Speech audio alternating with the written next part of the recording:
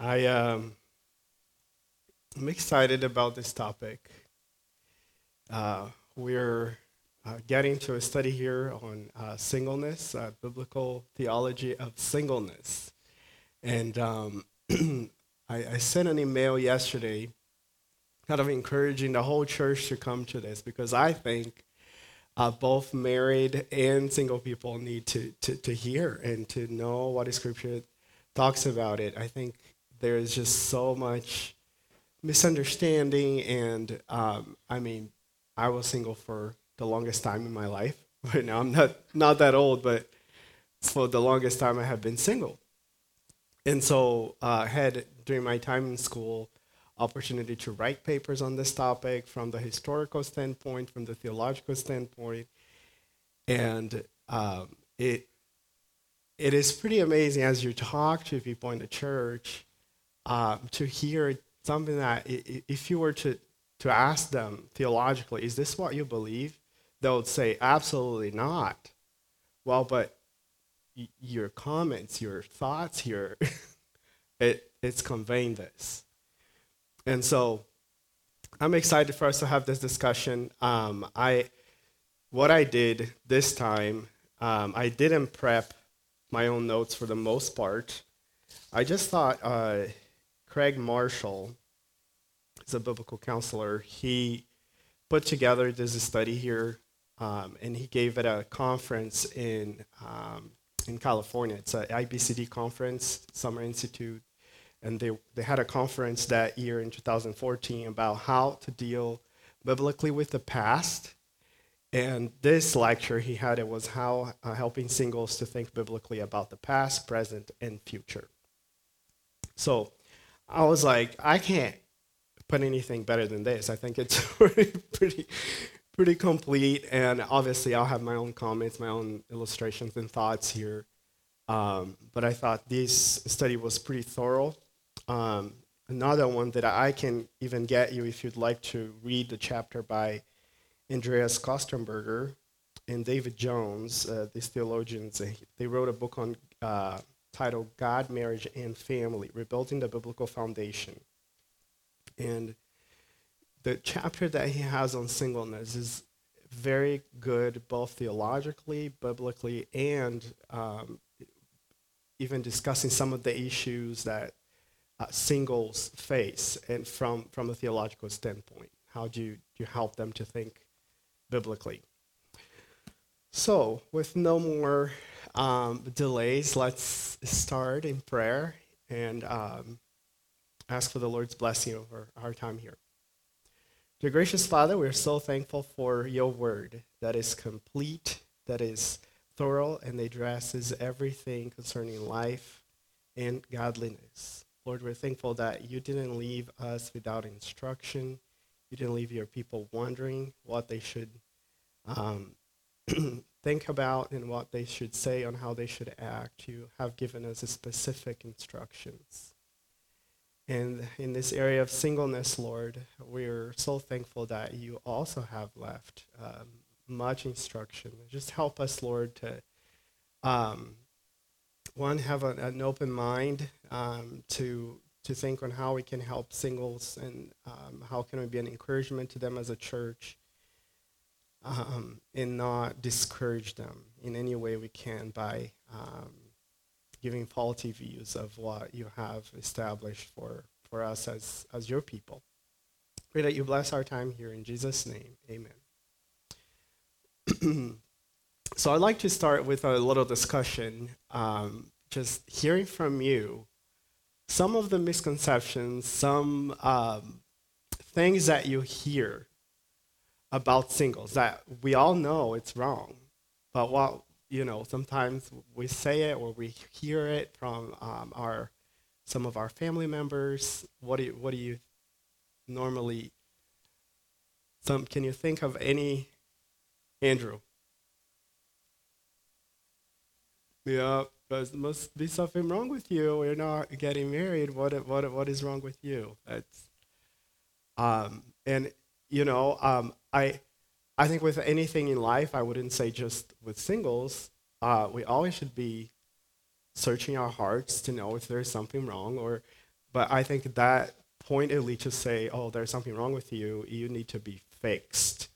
Right? Oh, let me fix you up. I heard that a few times. What else? hmm hmm I think that's one of the most common, and I'm guilty as charged. I think I have said some of those comments myself. Oh, you have too high standards and you're too picky, right? Uh-huh. No, no, it wasn't to me per se. No, actually, I got the better end on this deal. I married up, definitely. Um, what else? What other things? They, oh, yeah, they're single just because they want to, and as we're gonna see, that there are people that genuinely want to be that and to be single for the sake of the kingdom, and we'll see that in some of the passages, and there is nothing wrong with that. But just presuming that they're single because it is their desire, that is also a wrong way of going about this.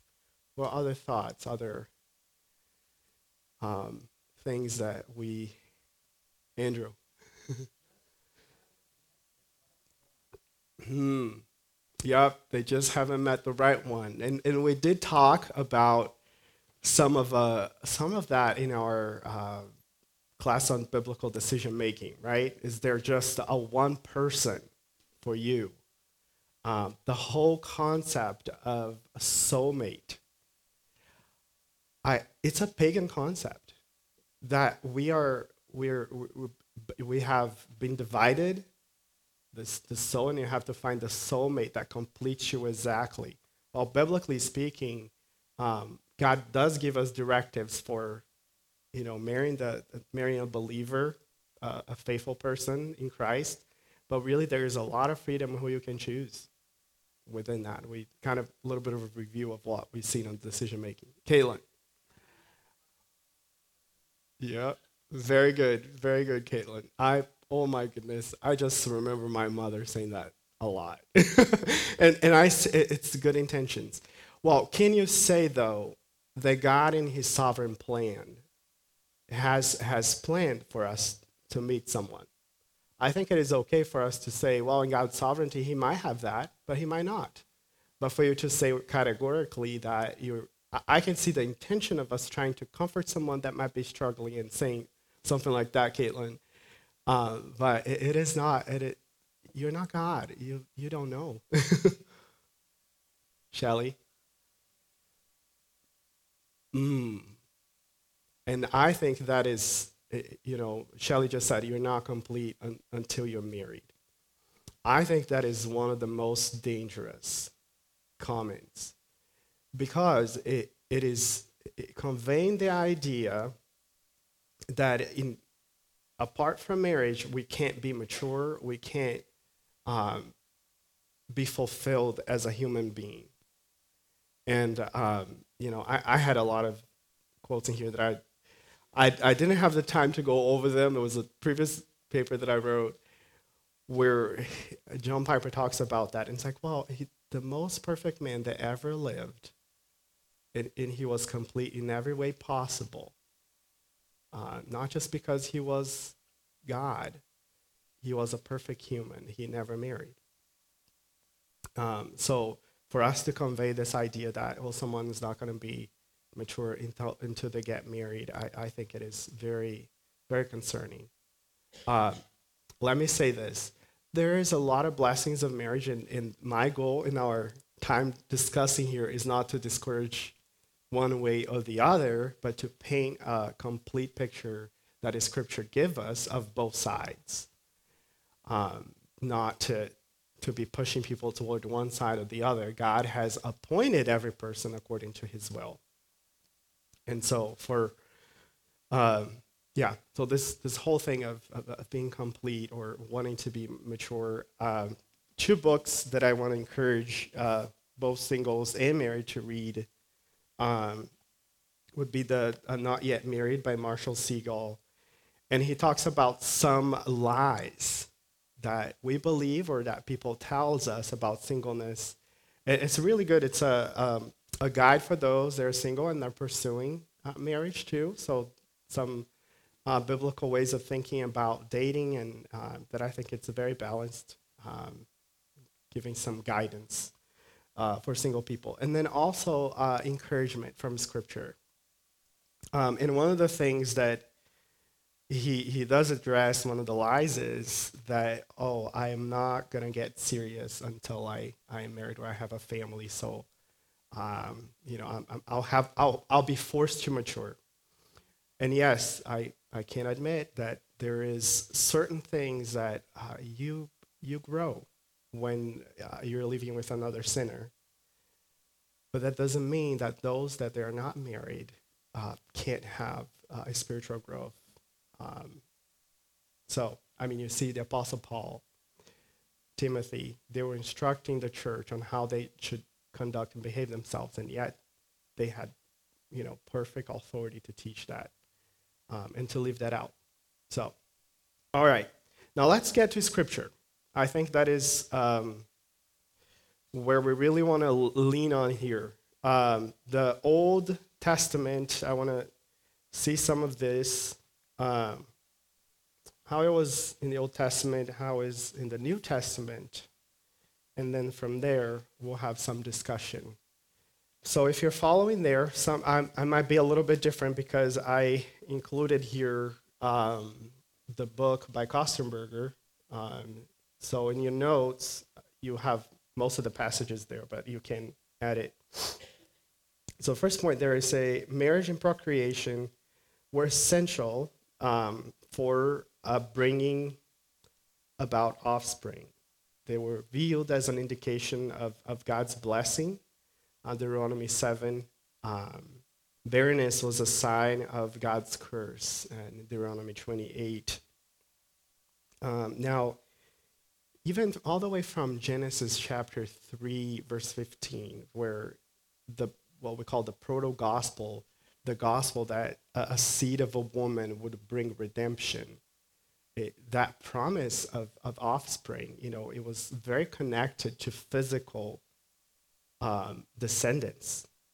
And then from there on, we start reading on the covenant, the old covenants. So what would happen in the Old Testament is that unmarried young man or woman, fathers typically arranged for their marriage of their children to suitable partners.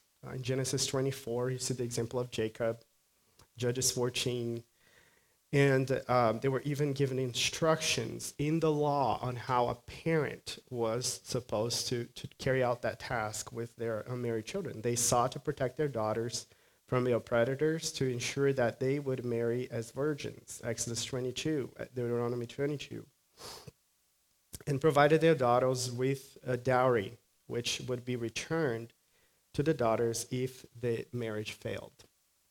So the second point is marriage and procreation were essential for bringing up offspring, Christ, through whom the world would be blessed. We have here another one. Marriage and procreation were essential to maintaining one's inheritance in the land. So it was, as most things in the Old Covenant, it was very attached to the land and their staying in the land. Marriage was an integral part of the Old Testament covenants, starting with God's covenant with Abraham in Genesis 12, confirmed in Genesis 15, 18, and 22, and then continuing through the Davidic covenant in 2 Samuel chapter 7. So the entire family inheritance and structure in the Old Testament times was predicted upon the centrality of the offspring blessing relationship. So you will see a lot of the word offspring, sometimes translating seeds in plural. Whenever it's talking specifically about the seed, is referring to the seed of a woman, Christ would come to deliver us. But whenever it's seeds, it's just offsprings and descendants. The Levirate marriage provides for a continuation of the family name, and we see that with Ruth. Now, even in the Old Testament, and I think I put that, I don't know if I put this on your notes, Remarkably, however, in Isaiah and the prophets, we begin to see hints of a new paradigm of fulfillment of the Abrahamic blessings in the new covenant. So for this one, I want us to go there. Let's open the scripture to Isaiah chapter 53. And in this section in particular,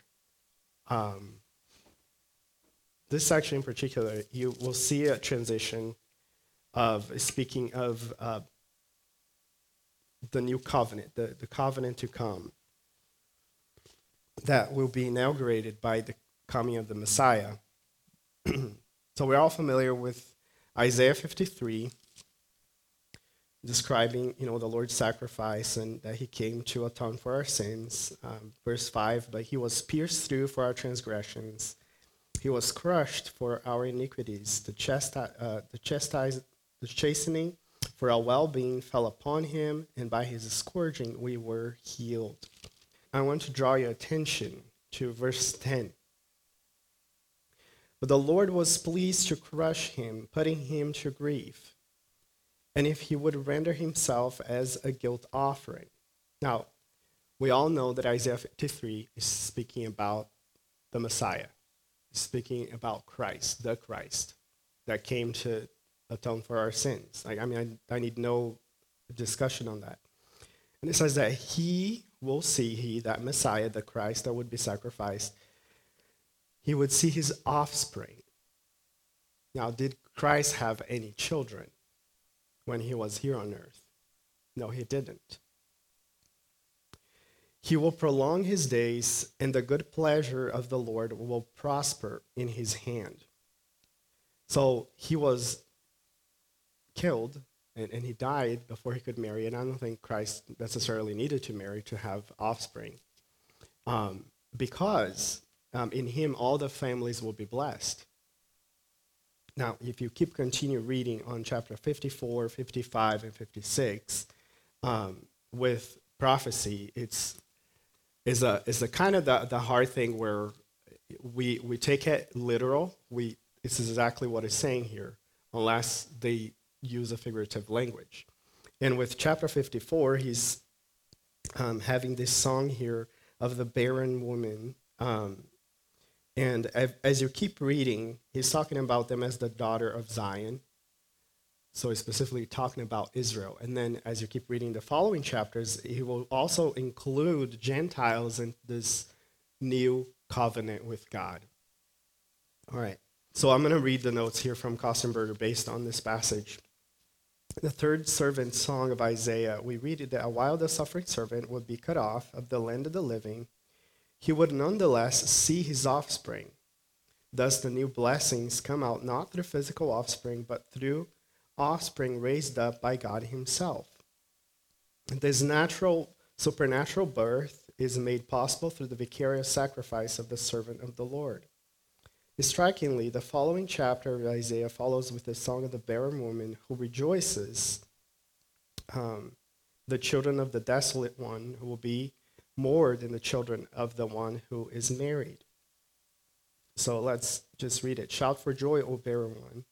You who have borne no child, break forth into joyful shouting and cry aloud, you who have not travailed. For the sons of the desolate one will be more numerous than the sons of the married woman, says the Lord. Enlarge the place of your tent, stretch out the curtains of your dwellings, spare not, lengthen your cords, and strengthen your pegs. Where you will spread abroad to the right and to the left, and your descendants will possess the nations, and it will resettle the desolate cities.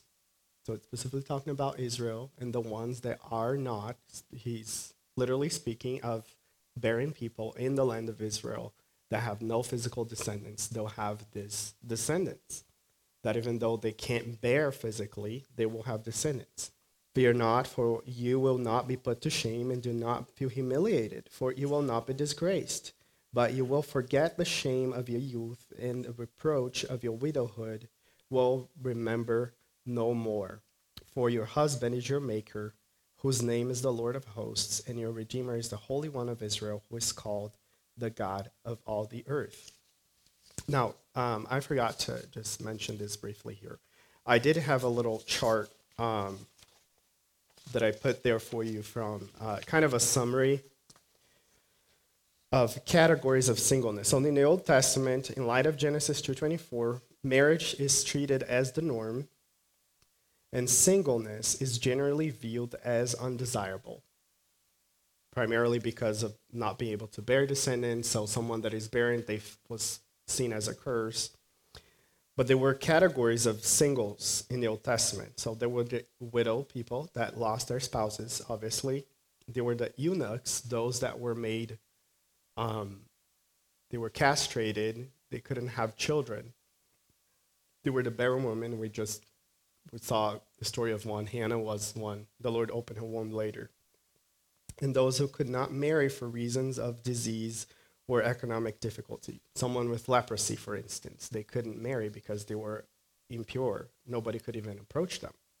And then there were those with divine call, like the prophet Jeremiah, that he was specifically told not to marry. But those were also rare situations. They were the divorced men and women. And then there were young men and women prior to marriage, and as I said, normally the parents would arrange for them to have that relationship. So even in Isaiah 54 here that we just read, we see two categories. We see the barren woman, those that are not able to have children, and then we see those that are widow. And both will be seen in the Lord's eye as a possibility of having descendants, even though they're not able to bear descendants. All right, going back to our study here. So strikingly, the following chapter in Isaiah follows with the song of the barren woman who rejoices the children of the desolate one who be more than the children of the one who is married. In verse 1. Alec Mortier explained the servant song symbolizes entering into a blessing provided by another's efforts. So here the barren woman sings not because she ceased to be barren, but because the Lord has acted in his servant with the effect that his seed become her children and her son. So his seed there is referring to verse 10, where it says that his offspring. Thus, the gathering of the family cannot be naturally explained. So the Lord's people are created by supernatural birth on this new covenant. The woman's offspring will possess the nations. Verse 3, and the Lord is her husband, who is embracing her with an everlasting love. What is more, and then that Isaiah 56, then you have an inclusion of eunuchs. They're not from the people of Israel, that they decided, even though they were not from the people of Israel, they decided to join themselves to the people of Israel in their faith to the Lord. Now, we have been studying recently Ephesians chapter 2, and we see that the Lord came to preach the gospel, the good news, to both Jews and Gentiles. And with the new covenant, now the Gentiles are included also on that promise of salvation. So chapter 56 of Isaiah says, thus says the Lord, preserve justice and do righteous, for my salvation is about to come. Specifically talking about the new covenant, and my righteousness to be revealed. How blessed is a man who does this, and the son of man who takes hold of it, who keeps from profaning the Sabbath, and who keeps his hand from doing any evil. Let not the foreigner who has joined himself to the Lord say, the Lord will surely separate me from his people. Not let the eunuch say, behold, I am a dry tree. He's specifically talking about the fact that they couldn't have children, like a tree. They couldn't bear fruit. For thus says the Lord, that to the eunuchs who keep my Sabbaths, to choose to please me and hold fast to my covenant, to them I will give in my house and within my walls a memorial, a name better than that of sons and daughters. I will give them an everlasting name which will not be cut off. So in the comment here, to the eunuch who, because of his typical defects, had been cut off the Lord's assembly, now is granted access to the restored temple. He who was a dry tree without children now is given a name that is better than sons and daughters, an everlasting name that shall not be cut off. Danielak notes, the passage is a reminder for single people that those without children, that the legacy that they have as a member of God's eternal house is something far superior to any physical legacy that children and offspring can provide. God himself is their portion. I think about Jeremiah. He never got married. In Lamentations chapter 3:24, he says, "The Lord is my portion. He is everything I need." The offspring theme here emerges in Isaiah in the new covenant as it represents. Then, like observes, reappear in a dramatic fashion in the New Testament. Now, I want to transition to the New Testament teaching, and I'll just continue reading this continuity, because Isaiah is the only part that is kind of hinting at of some blessing in singleness. That was not the fact at all in the Old Testament, in the Old Covenant. Isaiah is talking about the future. When this new covenant comes, things will start to shift.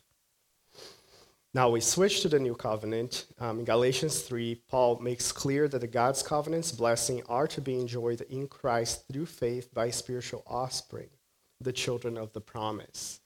Talks about Abraham and how we are connected to Abraham. We're not Jewish people. We're not born or not descendants of Abraham. And how come he is our father? Well, in the faith, he is the father. Romans 9, the same. So actually, I'm going to go there just to make sure.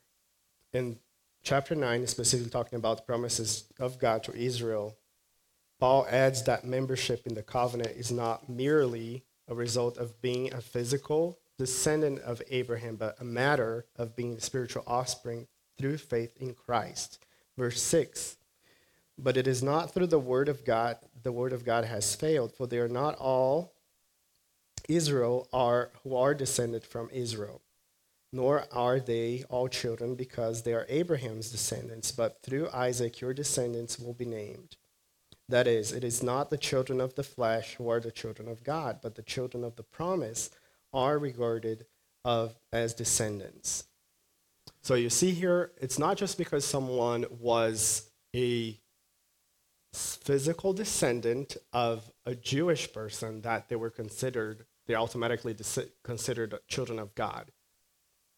On the contrary, those from Israel that have trusted in Christ, they were descendants of Israel.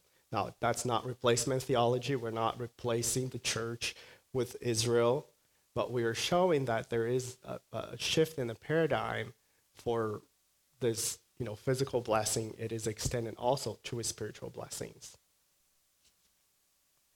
All right, let me continue here. Elsewhere in the New Testament, the inheritance language is applied to a spiritual rather than natural offspring. Ephesians 1:14 and 18, chapter 5, 1 Peter 1:3-4. With regard to Jesus' life and teaching, his message to Nicodemus focused on the necessity of a new spiritual birth, even for Jews. John 3:3. As developed at some length in chapter 6 above, Jesus repeatedly emphasized the spiritual nature of those who would be included among his followers and in his family, in contrast to natural flesh and blood ties. Let's go to Matthew 12. It's one of the passages here. And I'll come back to this again, but so we have these passages already in mind. You will remember when some of Jesus' family came looking for him. We're looking at Matthew chapter 12, verses 46. There's a change in the relationship. So while he was still speaking to the crowds, behold, his mother and brothers were standing outside seeking to speak to him. Someone said to him, behold, your mother and your brothers are standing outside seeking to speak to you. But Jesus answered the one who was telling him and said, who is my mother? Who is my brothers? Sounds kind of insensitive, right? It's like, what?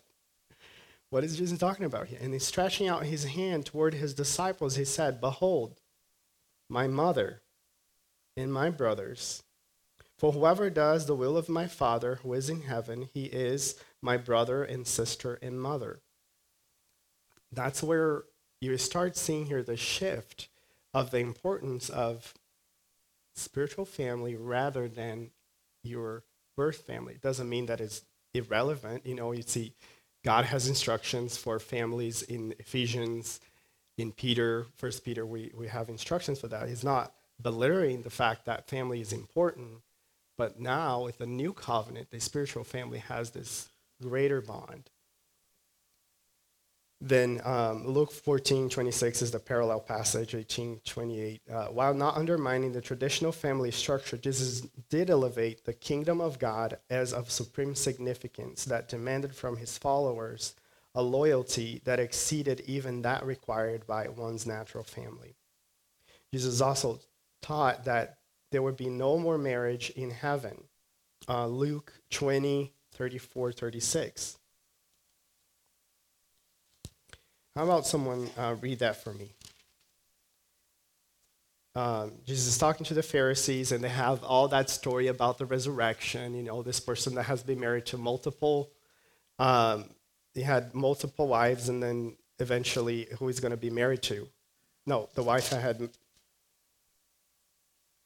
Teacher, if a man's brother dies, have no wife, and he's childless, and his brother should marry his wife. So this woman that married multiple people, right, because their husbands died, then in the resurrection, they're posing the question to Jesus, who are they going to be married to? And here's what Jesus answered. Someone can read that one for us. Luke 21, verses 34 through 38. You can read all right. So in the resurrection, when people will be raised from the dead, they are not going to be married. We're all going to be like angels. So I know that it hurts for some of us that are married, that you feel like, oh, I'm not going to be. I think some married people, I remember having conversations in Brazil about this. It's almost like but we're going to have a house next to each other. Can we, just keep that? But no, that's not part of that age. Jesus speaks of three classes then. Actually, moving here. In Matthew 19, the other passage that I want to read, 19, 11, and 12. And then someone found it, they can read it. Matthew 19, 11, and 12. 18, 19. 10 to 12. All right, so you can read that, Andrew. Okay, thank you. I just realized that I was looking intently at chapter 18, thinking it was 19. I was like, no, it's not here. But Jesus speaks of three classes of eunuchs. I need to pay attention here. There are those who are eunuchs by birth, so they had a congenital defect that they're not able to have children. They're just not able to have any relations. And there are those who are eunuchs made by men, so they were physically castrated. And there are those who made themselves eunuchs for the sake of the kingdom of heaven. So Jesus' use of eunuch language may be surprising at first, only to the disdain directed toward the eunuchs in the contemporary Jewish culture. You will remember this. They were not even allowed to enter in the temple courts. At a second glance, however, eunuchs provided a fitting model for the point that Jesus was trying to make. Since they were childless, they could offer devoted and undistracted service to the king. While not for everyone, only those who were able to receive that teaching were supposed to embrace it. And then this is very similar to Paul's teaching in 1 Corinthians chapter 7, verses 32 and 35. I'll get back to that one later. So a study of Jesus' life further reveals that although he was unmarried, he did not live alone. His inner circle was made up of 3 of his followers, and he was accompanied by the 12 apostles, as well as a group of devoted women followers, Luke 8, verses 1 through 3. Jesus was also maintained close friendships with others, perhaps most notably the family of Lazarus, Martha, and Mary in Bethany near Jerusalem. So as an itinerant preacher, Jesus enjoyed the hospitality of others and came into close contact with many who had need and ministered to them.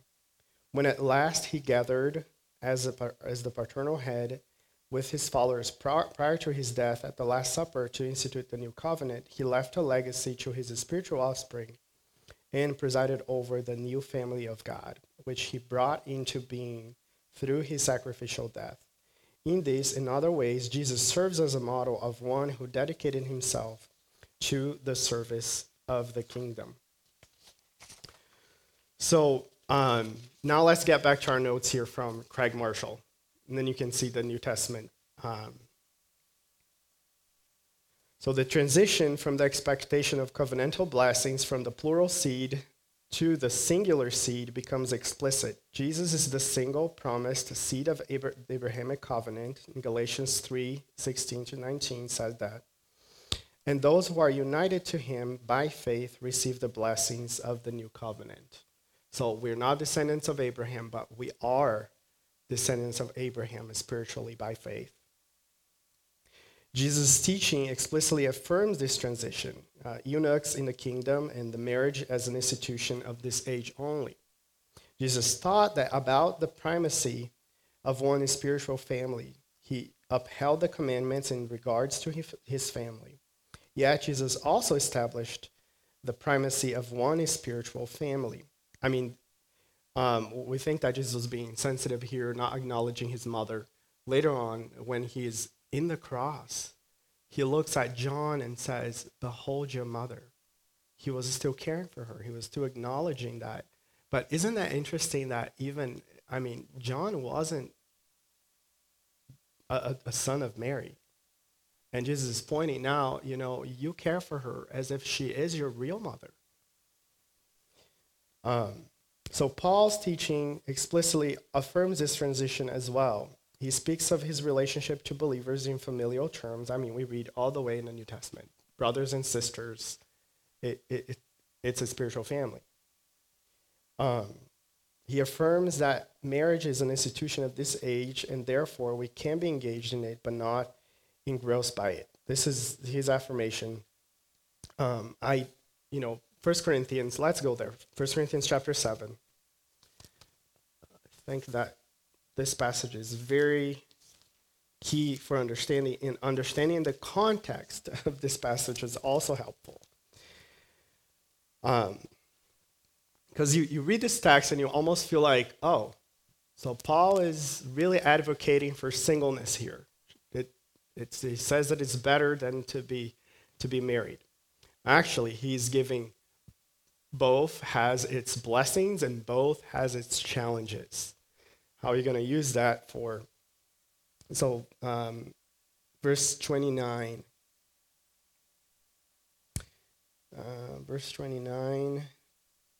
He says, "But this I say, brethren," let's backtrack here.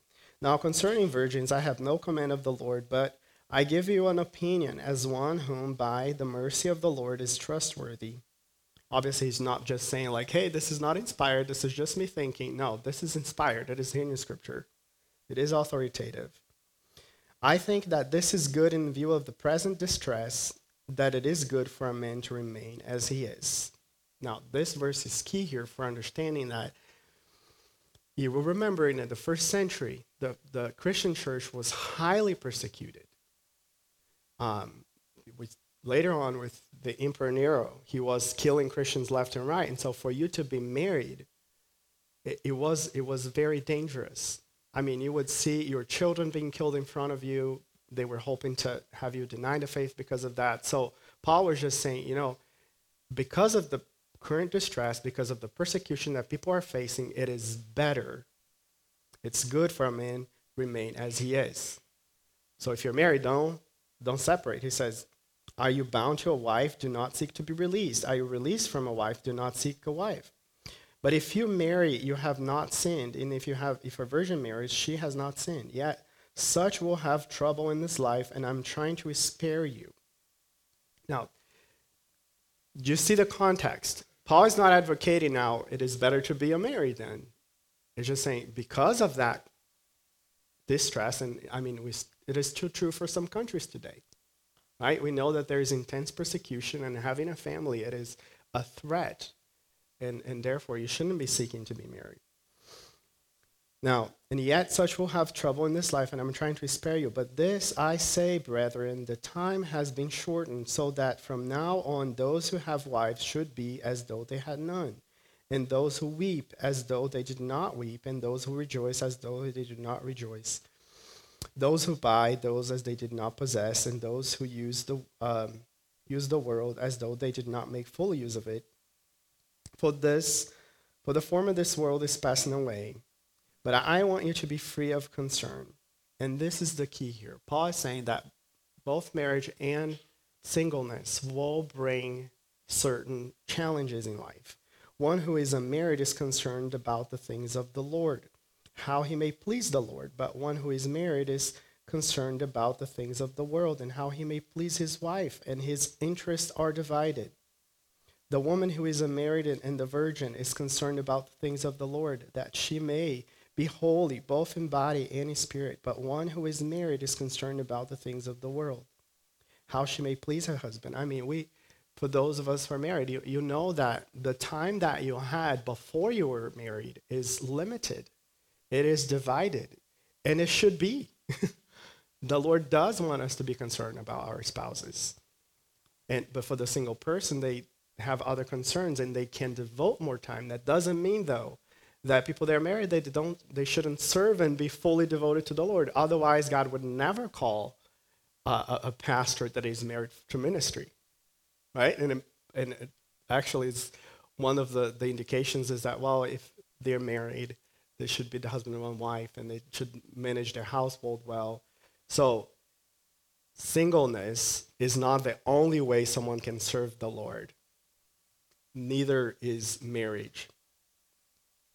This I say for your benefit, not to put a restraint upon you, but to promote what is appropriate to secure undistracted devotion to the Lord. So that is the whole point of singleness that Paul is saying here, is just the undistracted devotion to the Lord. It's the same thing what Jesus was saying. They're made singles. They're not eunuchs in the flesh. They're spiritual eunuchs. They made themselves for the sake of the kingdom. They were pursuing singleness for the sake of the kingdom. So he affirms that marriage brings in responsibilities of this age, but singleness allows one to more single-minded service to God. Jesus and Paul's lives affirmed this transition by example. Both were single and used their singleness to serve the kingdom of God. Though Jesus and Paul lived single lives, their lives were rich in personal relationships with the new family to whom and with whom they ministered. You can flip the page there. Now, the balanced view. Marriage and singleness are both blessings given by God. All believers live with different blessings and challenges in life. God is good to both in his giving and withholding certain blessings. The giving or withholding of a blessing is not favor or curse as it was in the Old Covenant. And I think that is the important distinctions for us to make today. That for someone being single in the Old Covenant, it was a curse because they weren't able to have children and to pass on their descendants. It is not the same in the New Testament. For example, some experience the blessings of wealth. Others do not have that blessing. And this was kind of the context what Paul was saying here, the condition that people have. Both having or not having wealth has blessings and challenges. People in both situations are cared for by God and given exactly what he deems they need in this life. Marriage has its own blessings and challenges. It has relationship given by God to address the aloneness, which is found in Genesis 2:18. Now, why did God create marriage in the first place? Genesis 2:18, for companionship. It is not good for men to be alone. It was, the procreation, Genesis 1, chapter 2, 15. Because I think there is a misconception, I don't know, maybe the Catholic Church has entered in our way of thinking that Genesis 1:28 is a command of God, is a commandment from God. God blessed them, and God said to them, be fruitful and multiply and fill the earth and subdue it and rule over the fish of the sea and over the birds of the sky and over every living thing that moves in the earth. This is God's blessing humanity to be fruitful and multiply. He's not commending them. Otherwise, in the future, later when the fall comes and people are barren, they're disobeying God, not being able to have children. This is a blessing to have children in the same way in the New Testament. It is a blessing from God to have children, but it's not a constraint. God didn't create marriage so people would be procreating. Otherwise, he would have created marriage through animals as well. That doesn't, people could procreate. But he created marriage for the main purpose. Obviously, having children is a consequence and a blessing of marriage that we should pursue. I'm not discouraging that. I'm not saying that it's married couples shouldn't. I would question if they don't, because it's a natural consequence that God has blessed people with. Does that make sense? Are you tracking? Okay. God created marriage for companionship. So it is significant that point can have important truths. Now, marriage has a special way of portraying the relationship of Christ and his church. A husband's love is to demonstrate Christ's self-sacrificing, sanctifying love for his church, according to Ephesians 5. A wife's help and submission is to demonstrate Christ's equality and yet submission to the Father, and to the church submission to Christ. Christ has the same nature as the Father, and yet he submits to him. The church submits to Christ, so the wife is a portrait of the church. Yet, to the degree to which this takes place as an individual marriage can vary greatly. We should do that. We should be portraying those realities, but you look at some marriages, and that's not at all what you see. Now, marriage is a temporary blessing. As I read before, our lives begin single, and many people come to the end of life single as well. They lose a spouse. It will not continue in the age to come. It is therefore an imperfect foretaste of true fellowship that will occur between God and men in the age to come. Now, I found this chart on Kostenberger's book, and it says, A Biblical Theology of Singleness from Creation to Final State. I think it kind of summarizes very well the whole thing of singleness and marriage here. So marriage in the creation, what was the norm? God wanted that from the beginning, wanted people to procreate. It was the blessing. It was blessed to have that. In the Old Testament, continues to be the norm throughout the whole time, and then the New Testament, also the norm. There was one group of people in the New Testament time called the Essenes, and they believed that this group, and they even associate him with John the Baptist, that they were single. While recent archaeology findings said that they were not all single. They found women bones in their community as well, in Qumran, in the Dead Sea. So even, the small religious group in Israel as singles, that was not the norm. It has always been marriage. Now, in the final state, what happens? No marriage. We're going to be like angels. For singleness, in creation, singleness is non-existent. There was just one woman, one man, and God married them. So it was no existent. Throughout the Old Testament, it was uncommon and generally undesirable. There are actually some fears of curses. Is this person cursed? In the New Testament, singleness was advantageous. Why? Because of the persecution. And it was encouraged for the kingdom ministry. And then the final stage, singleness will be universal. Everybody's going to be single.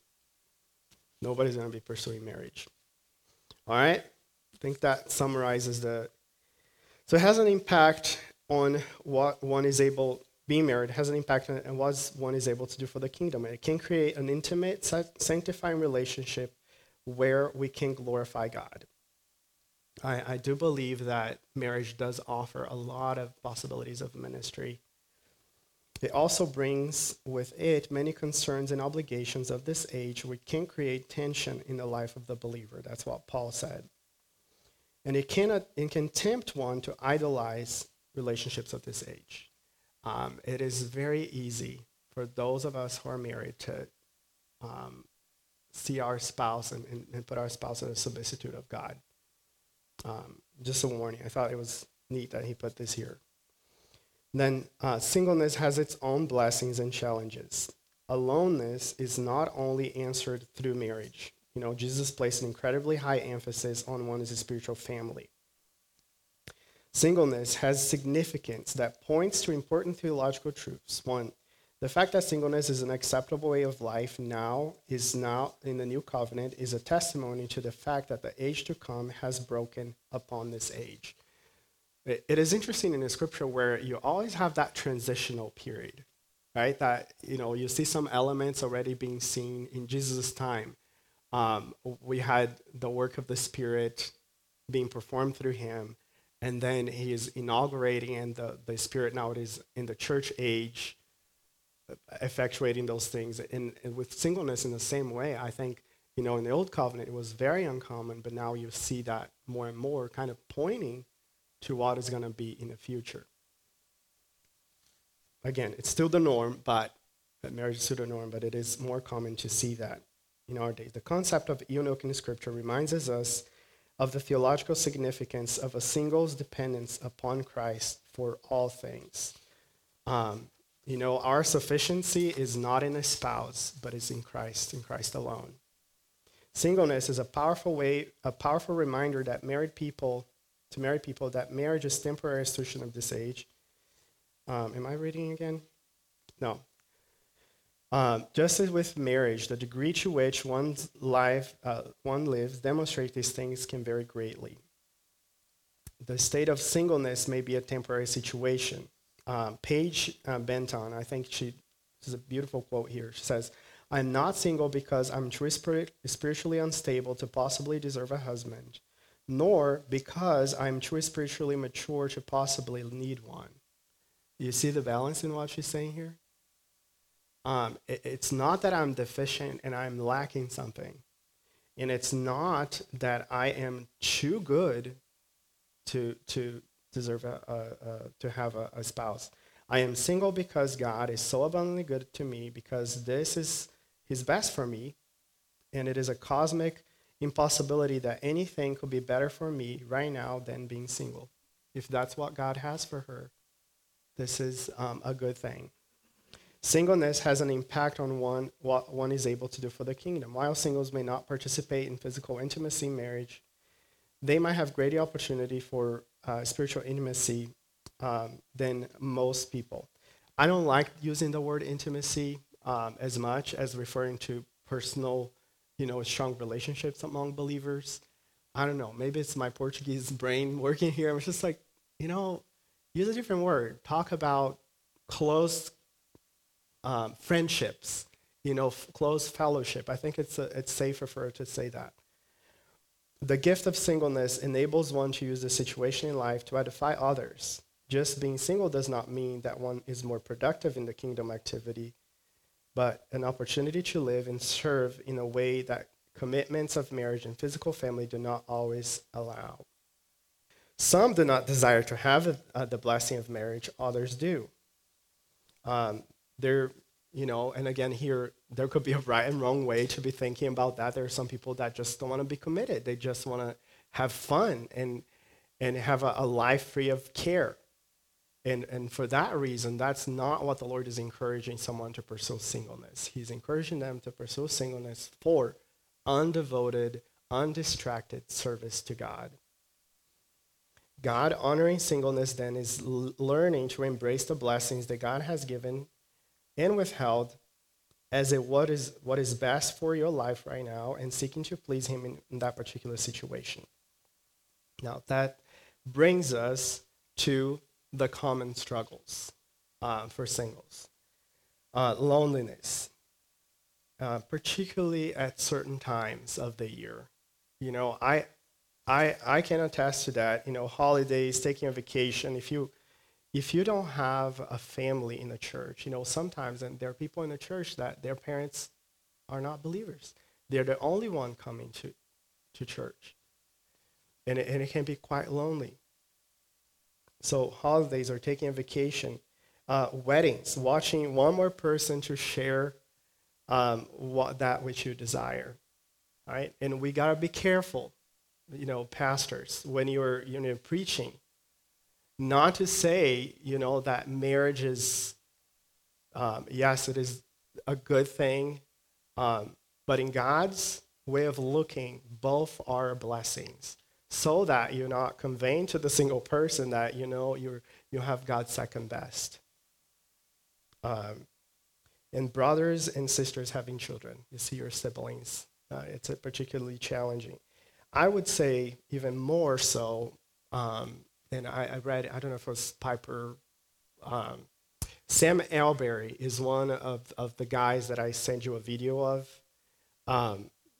Just a caveat, I do not agree with Sam Alberry in a lot of things.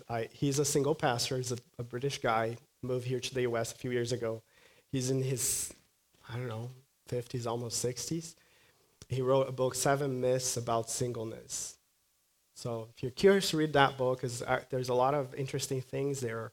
I do think that he tries to spiritualize things that I do not agree. So I don't think we need to do that. Scripture is clear and gives encouragement for both singles and married people.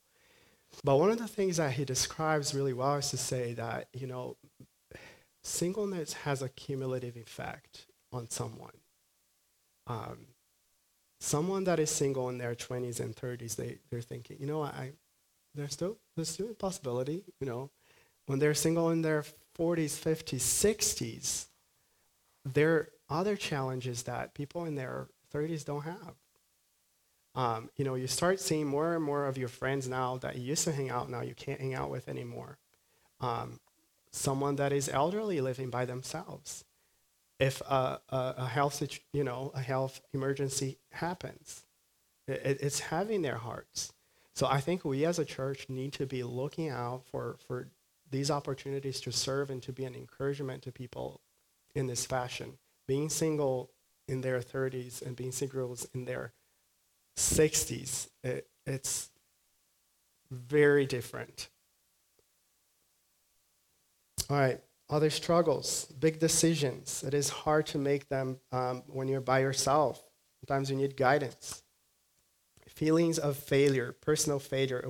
What is wrong with me? Maybe, all the stuff that people say to them make them think, well, maybe there's something wrong with me. Failing your family by not producing grandchildren is a thought that often comes. Or the ticking clock. There's always the opportunity to be married, but singles often grieve at the end of the opportunity to have children, the loss of what could have been. Now, to this, I wouldn't even say here, Isaiah, those passages in Isaiah is a great encouragement. The Lord has given that comfort that we have a spiritual family in the church.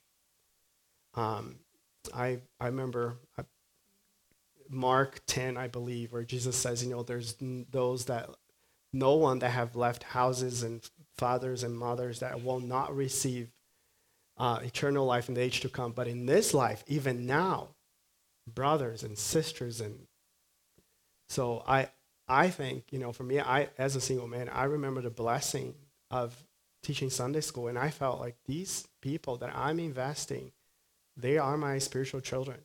It is a comfort and encouragement for us, that those who are single.